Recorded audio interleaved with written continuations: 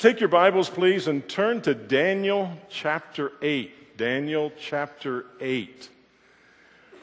We're going to be discussing this chapter. As many of you know, the Old Testament basically is written in Hebrew. In the New Testament, basically Greek. Daniel's an exception, a small exception.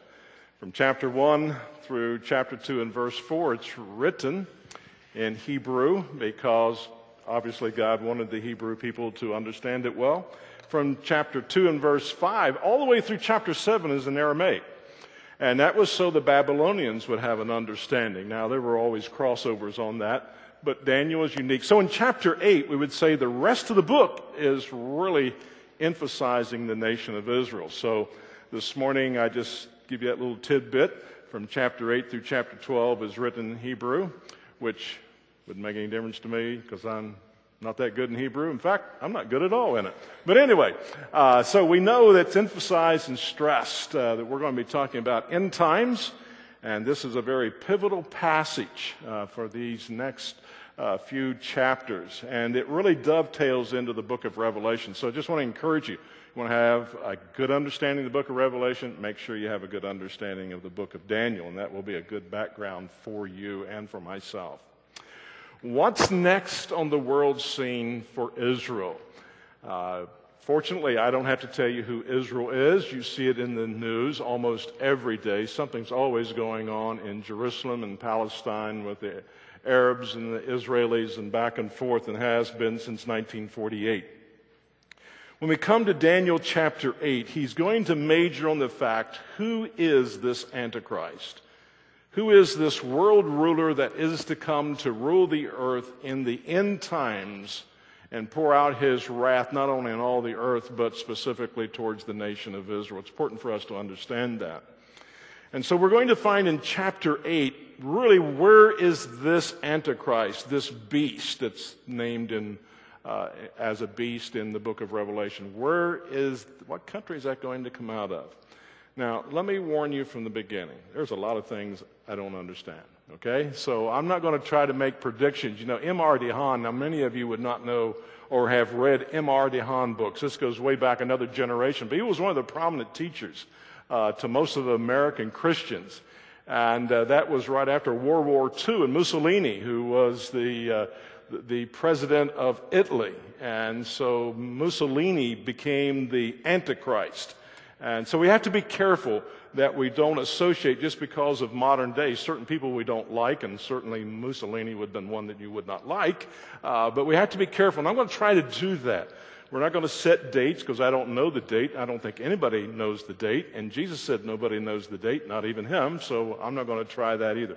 We're going to look at the passage, and we're going to apply it to the end times. And I trust this will be a good encouragement to you as we read through this chapter together. Let's pray. Father, we realize from the reading of Scripture and the study of it that Israel is the very center of your heart. A nation, Father, that was born out of Egypt, out of captivity. And Lord, it's been a long journey for the nation of Israel, your children. Lord, you called them into existence to be a light to the world. And we see down through the centuries, Lord, just a path of disobedience, and very rarely do we find obedience. And even to this present hour, even though a political entity on the world scene today since 1948, but certainly, Lord, not what you've called them to be. And we know that your heart is broken and it's grieved. And so, Father, we would ask that for most of us who are Gentiles here this morning, that our hearts would be encouraged to reach out to the chosen people of Israel, that we may have a passion to spread the gospel to Jewish people who must come to salvation in Christ, the same as we as Gentiles. So give us, Lord, some clarity here by your Spirit. He is our teacher this morning. And we will give you thanks in Jesus' name. Amen. I often look at the nation of Israel as a, quote, child of God. Much the way that you and I as parents look at our children. Obviously born into our family, and we have such high expectations for them especially as Christian parents, we want them to come to know Christ. We want them to mature in Christ.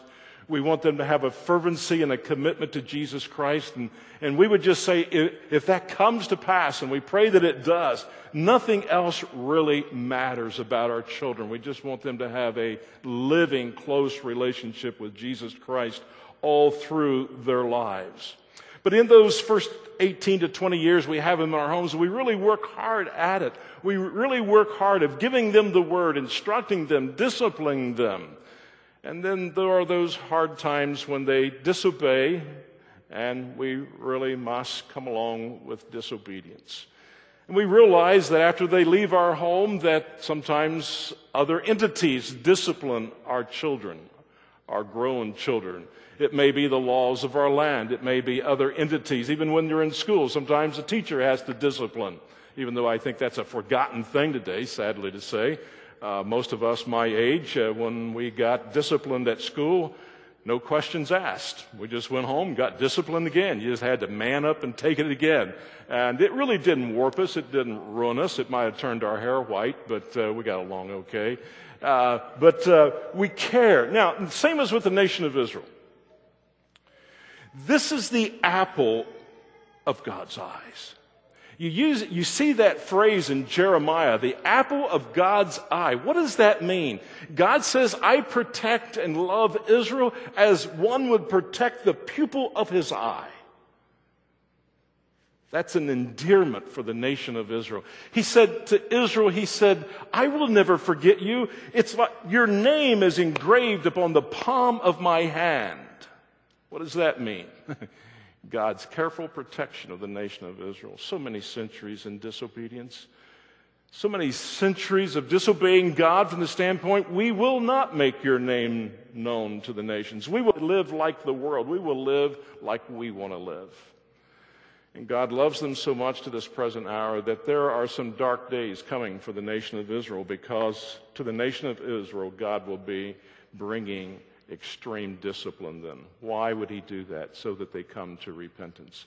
You and I, as parents, we discipline our children. Why? Because we want them to turn. We want them to obey. And we realize that that is a principle that God has given to us all. The background of this from our previous messages, let me just take a moment because we need to build that basis. We clearly understand that God brought Israel into existence. And he gave them a piece of land, Palestine, Canaan, as we read in Scriptures. And that would be the place where God says, I'll protect you, I'll love you, I will give you all that you need. I just ask one thing of you. Please make my name known to the nations around you. Well, you know the history of that, as we've mentioned here in just a moment ago. For almost 650 years, Israel disobeyed. God was long-suffering. He was patient, but soon he came to the place where he says, we're going to have to start the discipline process. This basically occurred in about 722 BC with the Assyrian captivity. It went on through the Babylonian captivity, in the times of the Gentiles, even to the present hour. Because what we saw in 606 of the Babylonian Empire, then the Medo-Persian Empire, the Grecian Empire, the Roman Empire, and now we're ready for the revived Roman Empire. Those are all, God uses the nations of the world to discipline his people because he loves them. And because God has started this process, he will end the process, and this discipline will bring them to repentance. When Christ returns to this earth again, still lies in the future. When will he come again? We're not really sure, but we do know that he's coming. And when he comes and Israel sees him as a nation, they will repent and say, this is the one that we have crucified. And then God, for 1,000 years, Israel will rule and reign as the head of all nations. And people will come to Jerusalem to worship, and God's heart obviously will just rejoice in that. And we will rejoice with them, and we will be with them, as we will discuss in later messages. Come with me, first of all, though, to Ezekiel chapter 36. I know that's not Daniel, but Ezekiel is a contemporary of Daniel. I want you to see this concept from Daniel's contemporary, the prophet Ezekiel. Ezekiel is going to describe to us how God sees Israel. this is just not about Israel in that sense, but it's about us as well. In verse 20 of Ezekiel chapter 36, and I'm actually going to read through verse 28, but I'm going to break it up into two parts, and you'll see that in just a moment. Beginning at verse 20.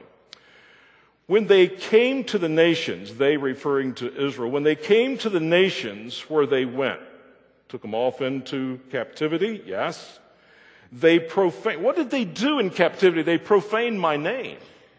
They blasphemed my holy name. I just asked them to live like I wanted them to live. I wanted them to honor me before the nations of the world. God's heart is for the nations of the world. But even after the discipline, even after the captivities, Israel continued to profane my name. Because it was said of them, now you will get the parallel here. These are the people of the Lord, these Israelites. Yet they have come out of his land. You see, the world is saying, ha ha, aha. We have heard how this God of Israel is going to maintain them, protect them, and they're going to be victorious. But this God has allowed other nations to come in and extract them out of their land. Now, we know scripturally why that happened, because of Israel's disobedience. But the world was mocking. You've heard something similar to that. You've heard people who have said, well, if that's a Christian, I certainly don't want to be one. You see the parallel? That's the reason why not only did God call Israel to proclaim his holy name to the nations of the world, he has said to you and I as believers, go and make disciples of what? All nations, baptizing them in the name of the Father, Son, and Holy Spirit, and teaching them to observe all that I have taught you. You see, it's the same for us as individual Gentiles and Jewish people who have come to know Christ. Notice in verse 21, but I had a concern for my holy name. Underscore that if you wouldn't mind. I had a concern for my holy name. What in the world does that mean? This is one of those early indicators that life is not about you, and it's not about me, and it's not about this church. Everything is about God and his holy name. We are simply chosen vessels of God to make his name, not our name. See how the difference is with the world? The world is after our name, my name. Look at me. Look what I can do. Look what I have. God says, that's opposite why I brought you into existence as an individual, because every individual was born to make God's name known. Israel forfeited that and the discipline, but you see the world responding to that. But I had concern for my holy name, which the house of Israel had profaned among the nations where they went. Now I know where my father got that. You see, my father's deal was this. After hard work at school and sports and hard work on the farm, I thought it was hard work. On Saturday night, maybe twice a year, I'd say, Dad, can I go out with the boys? Twice a year, not twice a night, twice a year. He said, yes, on one condition. Remember what your last name is. Now, what was he saying? Don't go profaning my name to our little area in Southern Ohio. Because if you do, you're in trouble. And I understood that. Now, whether he got it from Ezekiel, I don't know, but the parallel is there. That's exactly what God is saying. Verse 22, therefore say to the house of Israel, thus says the Lord God, it is not for your sake, O house of Israel, that I'm about to act, but for my holy name, which you have profaned among the nations where you went.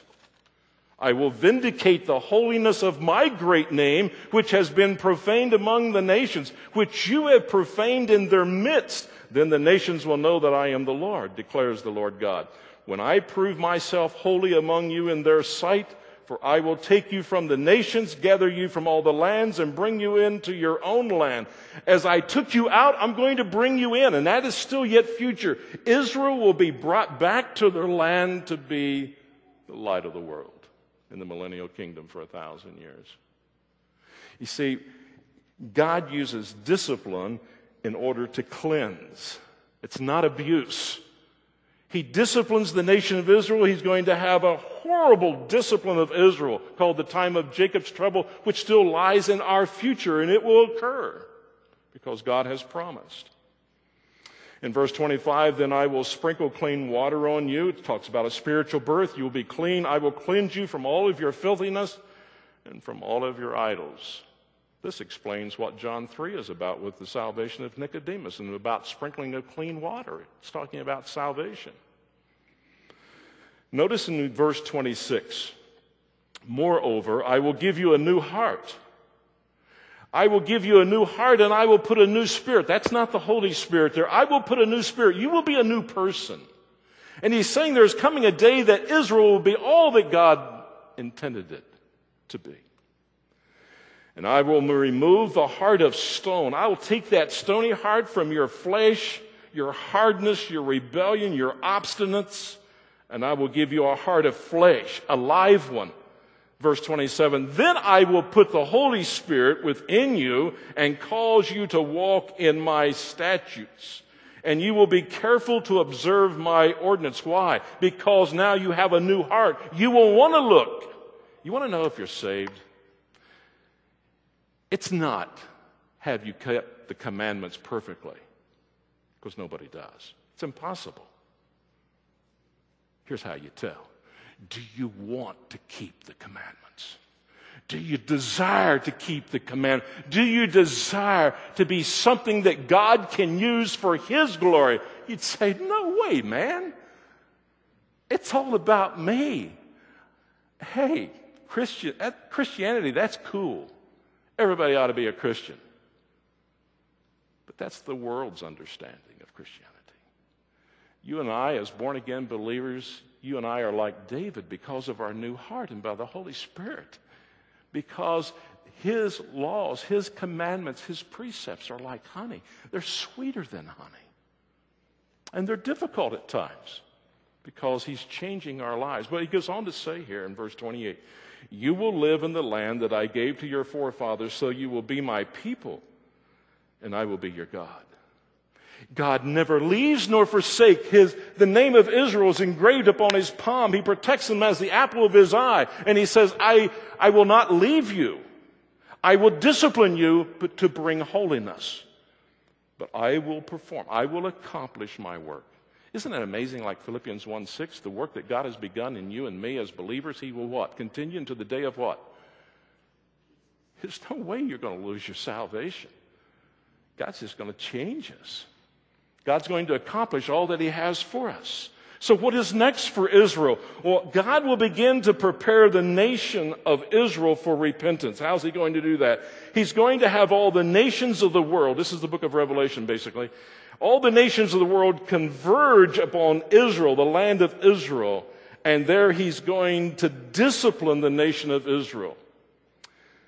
Some have approximated, and probably by the end of 2010 we'll have a little closer concept of the population.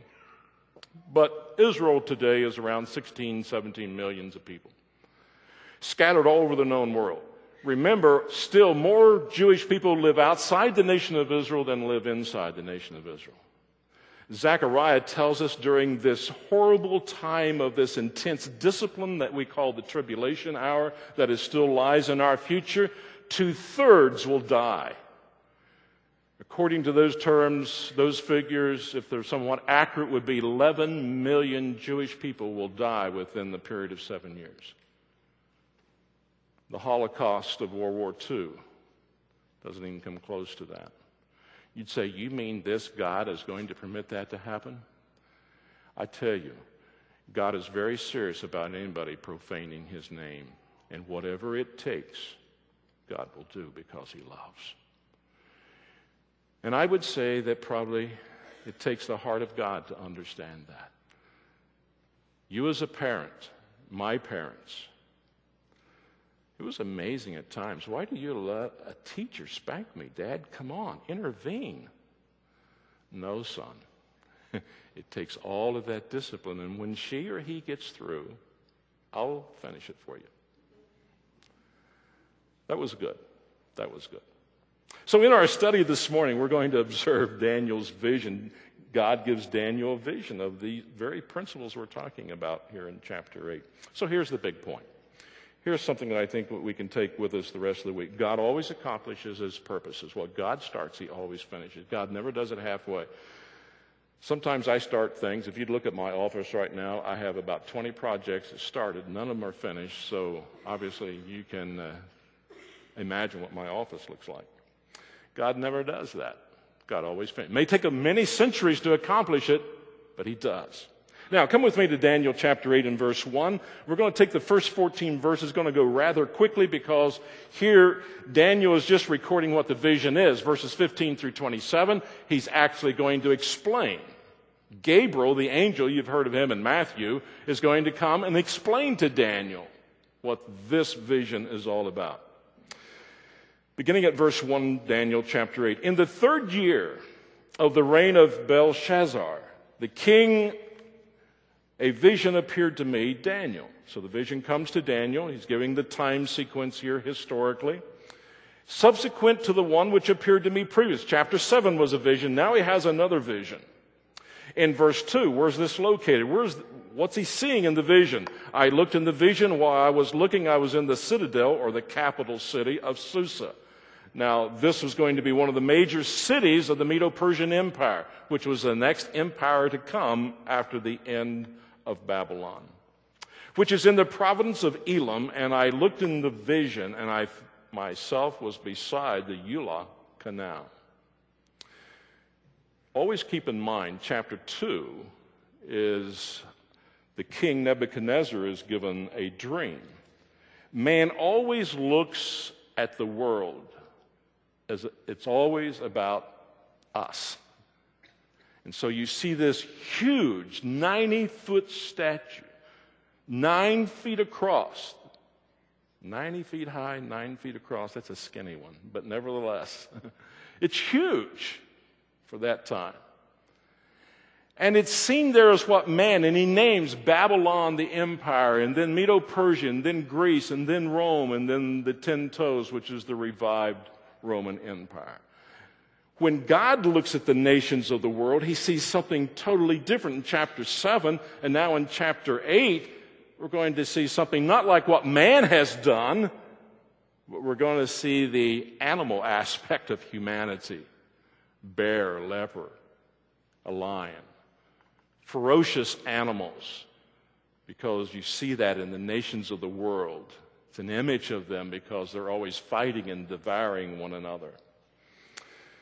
Well, notice in verse 3, Daniel records, I lifted my eyes and looked, and behold, a ram, a male sheep, which represents the Medo-Persian Empire, which had 2 horns. In fact, the coinage of the Medo-Persian Empire had the symbol of a ram, which had 2 horns, was standing in front of the canal. Now, the 2 horns were long. Remember, Medo-Persian, 2 empires merged together, and the first ones was Darius and Cyrus. But one was longer than the other, and that one refers to Cyrus, which the longer one came up last. We know historically, in the putting together of the Medo-Persian Empire, Persia became the stronger one, the latter one, and finally defeated the Medes. I saw this ram butting westward, northward, and southward. So it's moving to the west, to the north, and to the south. And no other beast could stand before him, this Medo-Persian Empire. Nobody could take it over. No one could capture it. Nor was there anyone to receive rescue from his power. But he did as he pleased and magnified himself. As you just read secular history, a massive empire. Massive. Only Alexander the Great would have more territory. In verse 5, he says, while I was observing, though, now you can imagine this male sheep moving west and north and south, pushing, taking land, capturing people, destroying lives. Well, in verse 5, while I was observing this, Daniel said, behold, a male goat was coming from the west. Now, if you come from the west and you're going west, you're going to have a collision, aren't you? Well, that's exactly what happened, because who followed the Medo-Persian Empire? Alexander the Great and the Grecian Empire. Here it is. While I was observing, behold, a male goat was coming from the west. It's interesting that Alexander the Great named his first son after a goat. Actually, he takes that name. Over the surface of the earth, without touching the ground, it's a speedy Grecian Empire. Alexander the Great was probably one of the great brains of humanity. Even though he died at the age of 33, he was a master of being a battle savvy. And the goat had a conspicuous horn between his eyes, which obviously would relate historically, we know, to Alexander the Great. And he came up to the ram, the Medo-Persian Empire, that had two horns, which I had seen standing in front of the canal, and rushed at him in his mighty wrath. I saw him come beside the ram. He was engaged at him, and he struck the ram and shattered his two horns, and the ram had no strength to withstand him, referring to the Medo-Persians. So he hurled him to the ground and trampled on him, and there was none to rescue the ram, the Medo-Persians, from his power. Then the male goat magnified himself exceedingly. Remember, Alexander the Great goes all the way to India. And then his troops just said, man, we are exhausted. We're tired. Let's go home. This has been upwards to 3 years. Alexander the Great moves back to Babylon of today. And there, because of his sinful life, alcohol, marsh fever, women, he dies. He dies in the midst of a drunken orgy at the age of 33.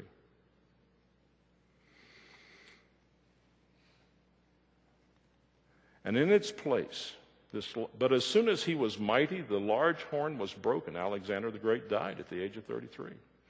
And in its place there came up four conspicuous what? Horns. In other words, horns in Scripture, especially in the Old Testament, referred to empires or powerful individuals toward the four winds of heaven. We do know that there were the four main generals from Alexander the Great armies then began to have their own providences that they ruled over. You say, what's the big deal of this? Maybe you're not a history buff. I'm not either. But if God took the time to put it in here, I'm going to listen. There is no other book in the world, no other religious book known to man that will take their sacred writings, they call, quote, and match it with history. This is the reason why the Bible is so unique. Because God is always dating, He's always saying, check it out, check it out, check it out, check it out. You don't find this in the Quran. You don't find it in Eastern religion. But you find the accuracy of this in the Word of God. We've got a map here I want to show you about the Grecian Empire, and I'm sorry the colors don't come out real well on this, but you can see some of the big names. You got Ptolemy, who was one of the generals in Egypt today. You see that down in the bottom left.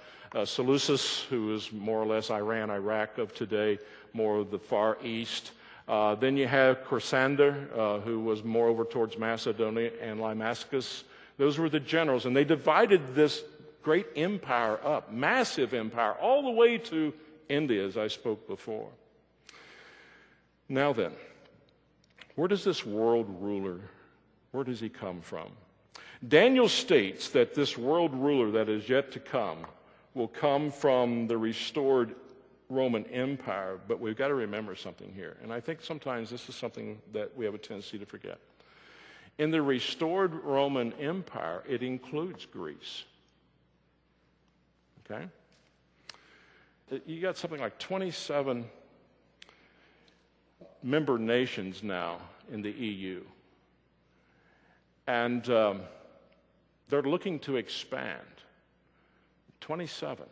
They are talking about 40 nations in the European Union divided into 10 kingdoms. Now, we've got to be careful because we're looking at what we're reading in the paper, and we have to be, but it's interesting. You get up to 40 nations, and these are some of the plans that they have now. This is just in recent days as you look at that situation. I believe what we're going to read this morning, there was an Antiochus Epiphanes, who was a Grecian. He certainly had the attitude and the character of the last world ruler that we read of in the book of Revelation, the Antichrist, the beast, whatever name you want to use there in the book of Revelation. Normally it's the beast. But it's interesting. It seems to be the scriptural proof, or the weight of Scripture is that this Antichrist comes out of this Grecian Empire. And I'll seek to kind of give you some references to that. Notice in verse 9, out of one of them, now he's talked about these 4 generals that divided up the empire. Out of one of them, out of one of the generals, came forth a rather small horn, which grew exceedingly great toward the south, toward the east, and toward the beautiful land, which would be Judea, or the land of Palestine. Verse 10, it grew up to the host of heaven. This little horn became powerful and caused some of the host and some of the stars to fall to the earth, and it trampled them down. Probably a reference to Jewish people. Verse 11, it even magnified itself. This little horn magnified itself to be equal with the commander of hosts, which is a reference to God. Now we're going to see that in chapter 9 and chapter 11 of Daniel as we get there in the weeks ahead. This is going to parallel 2 Thessalonians chapter 2, if you want to write that down. It's not in your notes. But in 2 Thessalonians chapter 2, Revelation chapter 13, the language is so parallel here. It's amazing. I was astonished again as I went through it. It goes on to say in verse 11, even magnified itself to be equal with the commander of the host, and it removed the regular sacrifice from him, and the place of his sanctuary was thrown down. We know in the tribulation hour that there was coming that time when the Jewish sacrifices will stop, and the world ruler will go in and desecrate the temple, desecrate the altar. You can imagine sacrificing a pig on the altar, the temple, and yet that's what we read of. In verse 12, and on account of the transgression, the host will be given over to the horn. The Jewish people will be given over to the horn along with the regular sacrifice, and it will fling truth to the ground and perform its will and prosper, even establishes himself as God. Now, it's a little bit difficult, but it seems the flow of Scripture here is not talking about Antiochus Epiphanes, which was another ruler before the time of Christ. It seems from 7 and 8 he's shooting directly in and saying, I'm going to give you some insight, Daniel, on the end time. We'll see this a little bit clearer in just a moment. Verse 13, then I heard a holy one speaking, and another one said to that particular one who was speaking, how long will the vision about the regular sacrifice apply? While the transgression causes horror, so as to allow both the holy place, the Jewish temple, and the host, the Jewish people, to be trampled. How long will this last? And he said to me, for 2,300 evenings and mornings, that's about 6 1/3 years, then the holy place will be properly restored. 2,300. You'd say, wow, that must be significant. What does it mean? All right, get your pencil out, right? Here it is. I don't have a clue. I don't have a clue what the 2,300. I'm going to just admit I don't have a clue. I know it's true, and I know it's in the Bible, and I believe it, but there's a lot of things I can't explain that I believe in the Bible. This is the piece of the puzzle still out here beyond the borders of the puzzle, okay? And one of these days, probably in heaven, or if you know what it is, please tell me after the message, okay? All right, let's move on, because I don't know. That's the end of the statement, okay? Let's go to 15. Now, here comes the interpretation. When I, Daniel, had seen the vision, I sought to understand it. And behold, standing before me was one who looked like a man. And I heard the voice of a man between the banks of Eula, of the canal, and he called out and said, Gabriel, give this man an understanding of the vision. Verse 17, so he came near to where I was standing, and when he came, I was frightened and fell on my face. But he said to me, Son of man, understand, Son of man being Daniel, understand that the vision pertains to what? To the time of the end. That's beyond us. That's important there. So this interpretation of this vision Even though Antiochus Epiphanes certainly it was a forerunner, a very vicious, ungodly man. There's been many of them, obviously. This shoots us right into the end times. Daniel chapter 11, verse 36 says this. We're just going to jump ahead for one verse here. Then the king will do as he pleases. He will exalt and magnify himself above every god, and will prove monstrous things against the God of gods, and he will prosper. Now, really do underscore this, until the indignation is finished. For that which is decreed will be done. The Hebrew word there for indignation is used with Jeremiah, Ezekiel, and Daniel, and they're always used in reference to the very end times. So I think that is significant. That is significant. Verse 18. Now while he was talking with me, as Gabriel was talking with me, Daniel, I sank into a deep sleep.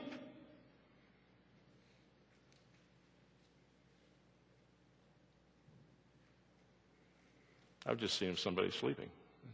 It says here, let's take the word literally. They sank into a deep sleep while my face to the ground, but he touched me and made me stand. I've been talking, and I just wonder if any of you went to sleep. Undoubtedly, not yet. Okay? All right, wake up. Come on, come with me. Verse 19. And said, behold, I'm going to let you know what will occur. Look at these words. Gabriel says, Daniel, I'm going to let you know what will occur at the final period of the indignation, meaning a time of wrath. For it pertains to the appointed time of the end. To me, it's weighty that it's not referring to Antiochus Epiphanes, but to this world ruler at the end, still future to us. Verse 20, the ram which you saw with the two horns represents the kings of Media and Persia. The shaggy goat represents the kingdom of Greece, and the large horn that is between his eyes is the first king. The broken horn and the four horns that arose in its place represent four kingdoms which will arise from his nation, although none with his power. They're inferior kingdoms. Now watch this in verse 23. In the latter period of their rule, as there's a revived Roman Empire from earlier visions, which still lies future to us, basically at least has 27 nations now as these smaller nations begin to form. Probably upwards to 40, at least that's what they're looking for. There's also a renewing here of the Grecian Empire. And that sets the stage to where does this one world ruler come from? Maybe not Germany. Maybe not Italy. Scripture seems to I think it suggests that he comes out of the Grecian Empire. Now, is that the most major thing in Scripture? No, but we do want to give careful attention to the word.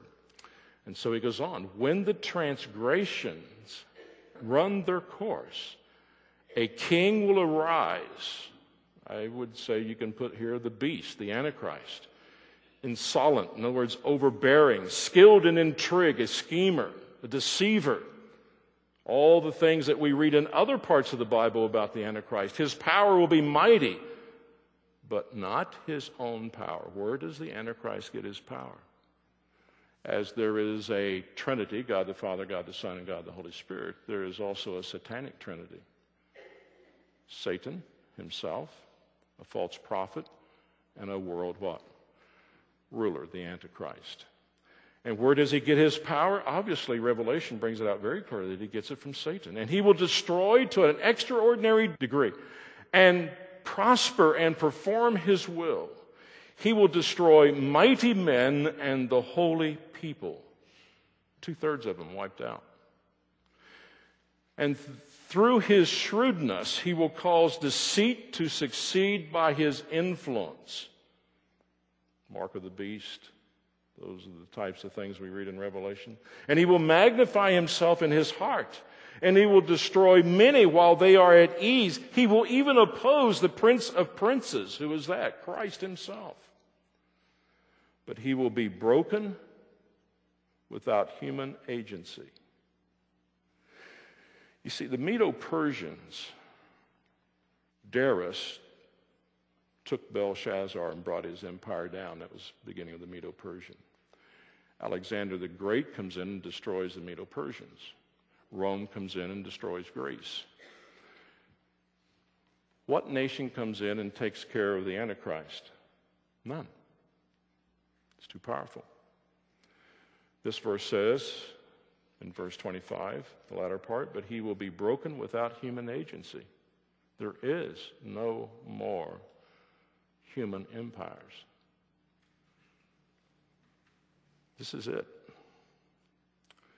The next empire will be God's for 1,000 years, the millennial kingdom, where God will rule and reign on planet Earth, Jesus Christ, the Messiah. And so what we find here then, as we continue in verse 35, but he will be broken without human agency. He's overthrown by divine intervention. That's exactly what we read at the second advent of Christ. It says that he slays the nations of the world by what? The sword of his mouth. God just speaks it into existence. And the existence is, it's done with. Surely if God can speak into existence this universe, it's no problem for an almighty, powerful God to slay the armies of the world without a tank or a gun. He just speaks the word and it's what? It's done. Verse 26, the vision of the evenings and mornings. You remember that from also the first chapter of Genesis. The vision of the evenings and the mornings which have been told is true. Well, if I was Daniel, I'd say, well, wow, Lord, this is pretty exciting. I don't think I got it all. But, man, that's pretty good stuff. What do you want me to do with it? The vision of the evenings and the mornings which has been told is true, but keep the vision secret. Now, the word secret there means protected. Don't lose it, Daniel. Protect it. It's not for everybody to know right now, Daniel. It will be known later. And he brings this out in chapter 12 of Daniel. There will be plenty of time to reveal it. But Daniel, here's your vision. Now, we have the privilege of looking back on it. For it pertains to many days in the what? In the future. Let me see if we can get the map up on the EU, the 27 nations. Maybe you can see that one a little bit better. Presently today, here are the 27 nations that are in the EU. And like I said earlier, they're hoping they can get up to 40. And those 40 are probably going to be further east and take also some of the current nations, Iran, Iraq, those that were all part of the Grecian Empire. It's moving in that direction. These nations obviously are being formed, from year to year. Greece was not an independent nation after their fall until 1821. So that's pretty recent when you take world history. Egypt became an entity, a nation by itself in 1953. Some of us remember that. Iran, 1979. So can we be dogmatic? No. But it's interesting. We've never seen this for 2,000 years, and we see little by little. Now, should we go out and raid Kroger's and get all of our food in? Please don't do that, because I want to go later today and I want to find some bread. But I don't want to take away from this, but God knows the time. Now, something occurs here in the last part of 27. Then I, Daniel, was exhausted and sick for days. Now, you have to look at it from Daniel. These are his people. And he sees this horrible time coming when there will be a Grecian who will utterly seek to annihilate his people. That would be the same if you got a vision and said, in a future day, a future time, beyond today, somebody's going to come and wipe out your grandchildren and your children and your family. Well, you'd get a little wheezy in your tummy too. And so would I. So what Daniel is experiencing here is not not some pizza he had, but seeing this, he's astonished and saying, Lord, perhaps is there another way than to put our people? I know we've profaned your name. I know we have not been the people that you want us to be.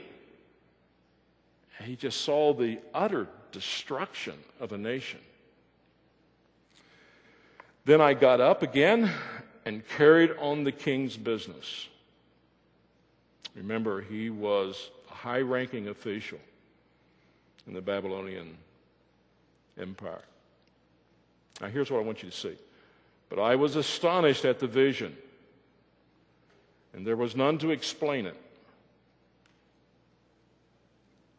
But what did he do? He went ahead and carried on the what? He didn't raid Kroger's.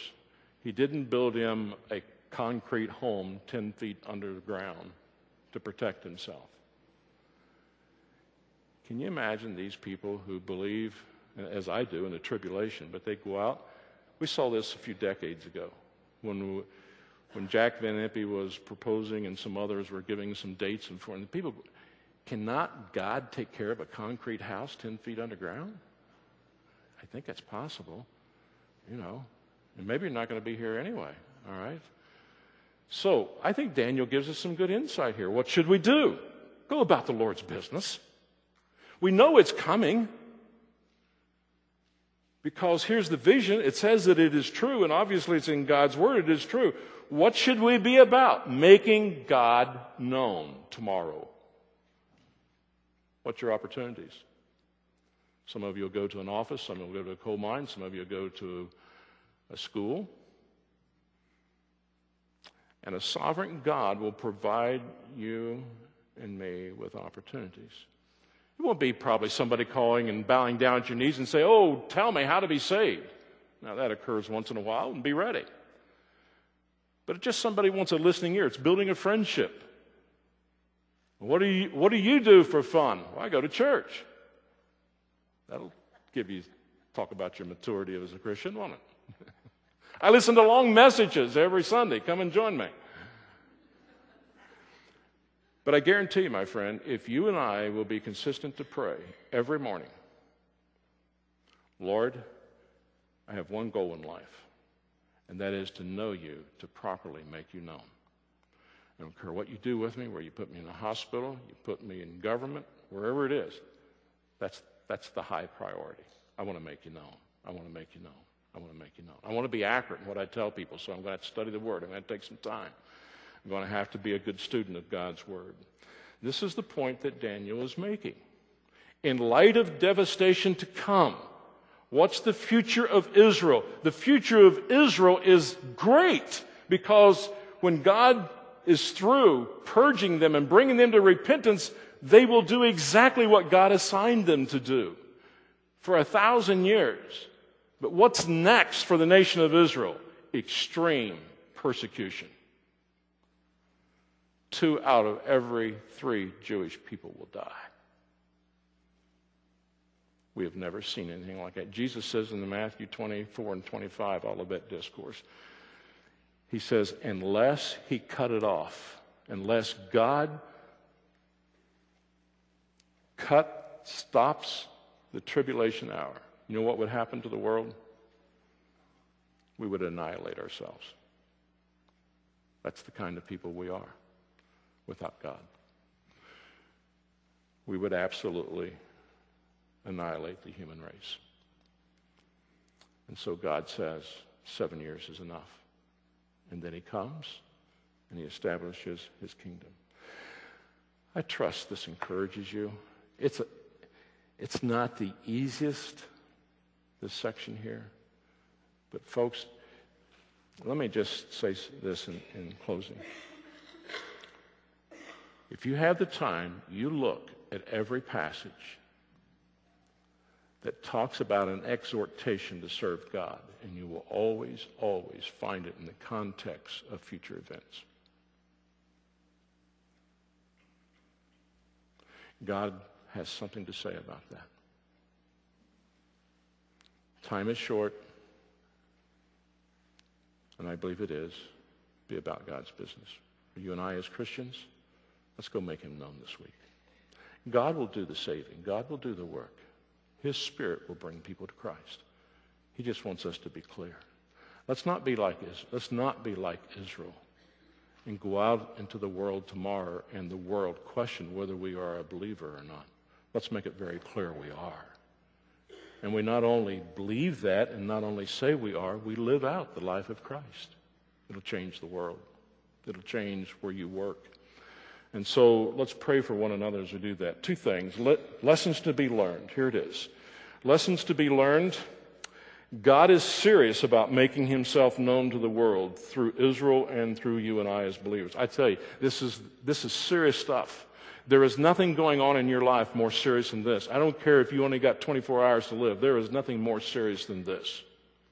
And that is obedience to God to make him known. So when you go to see Rosen Questenberry, make sure you make God known, okay? Or wherever you go, all right? Number two, God will prove himself unique. God's ultimate purpose is that one day the world will see Christ and they will come to Jerusalem to worship, and they will say, "My Lord and my God." This is the true and living God of the universe. And look how great and powerful he is. Look how loving he is. Look how just he is. God will prove everything, and he will manifest everything he's ever told us about himself. Therefore, it's about him. It's not about us. But he has chose us to be a part of his work. So as we worship this morning, is the response, worship is simply the response that you and I give to God for who he is, what he has done, and what he will do. That's worship. Lord, I exalt you. I tell you, I need you. I appreciate what you have done to bring me to Christ. I appreciate what you're doing in my life right now, even though it may be painful, but it also for some it may be great. No pain. Lord, it doesn't matter because I trust you with my life. I trust that's your heart. Let's bow and let's take about 20, 25 seconds. It's your opportunity to talk with the Lord. What are you going to do with this? You may have come in here this morning and you don't know the Lord. What are you going to do with this? Can you escape it? No. After death, the judgment. What are you going to say to a holy God who's provided salvation for you free? Are you willing to surrender your life? Are you willing to give it up to take him as your Lord and Savior? I trust you are.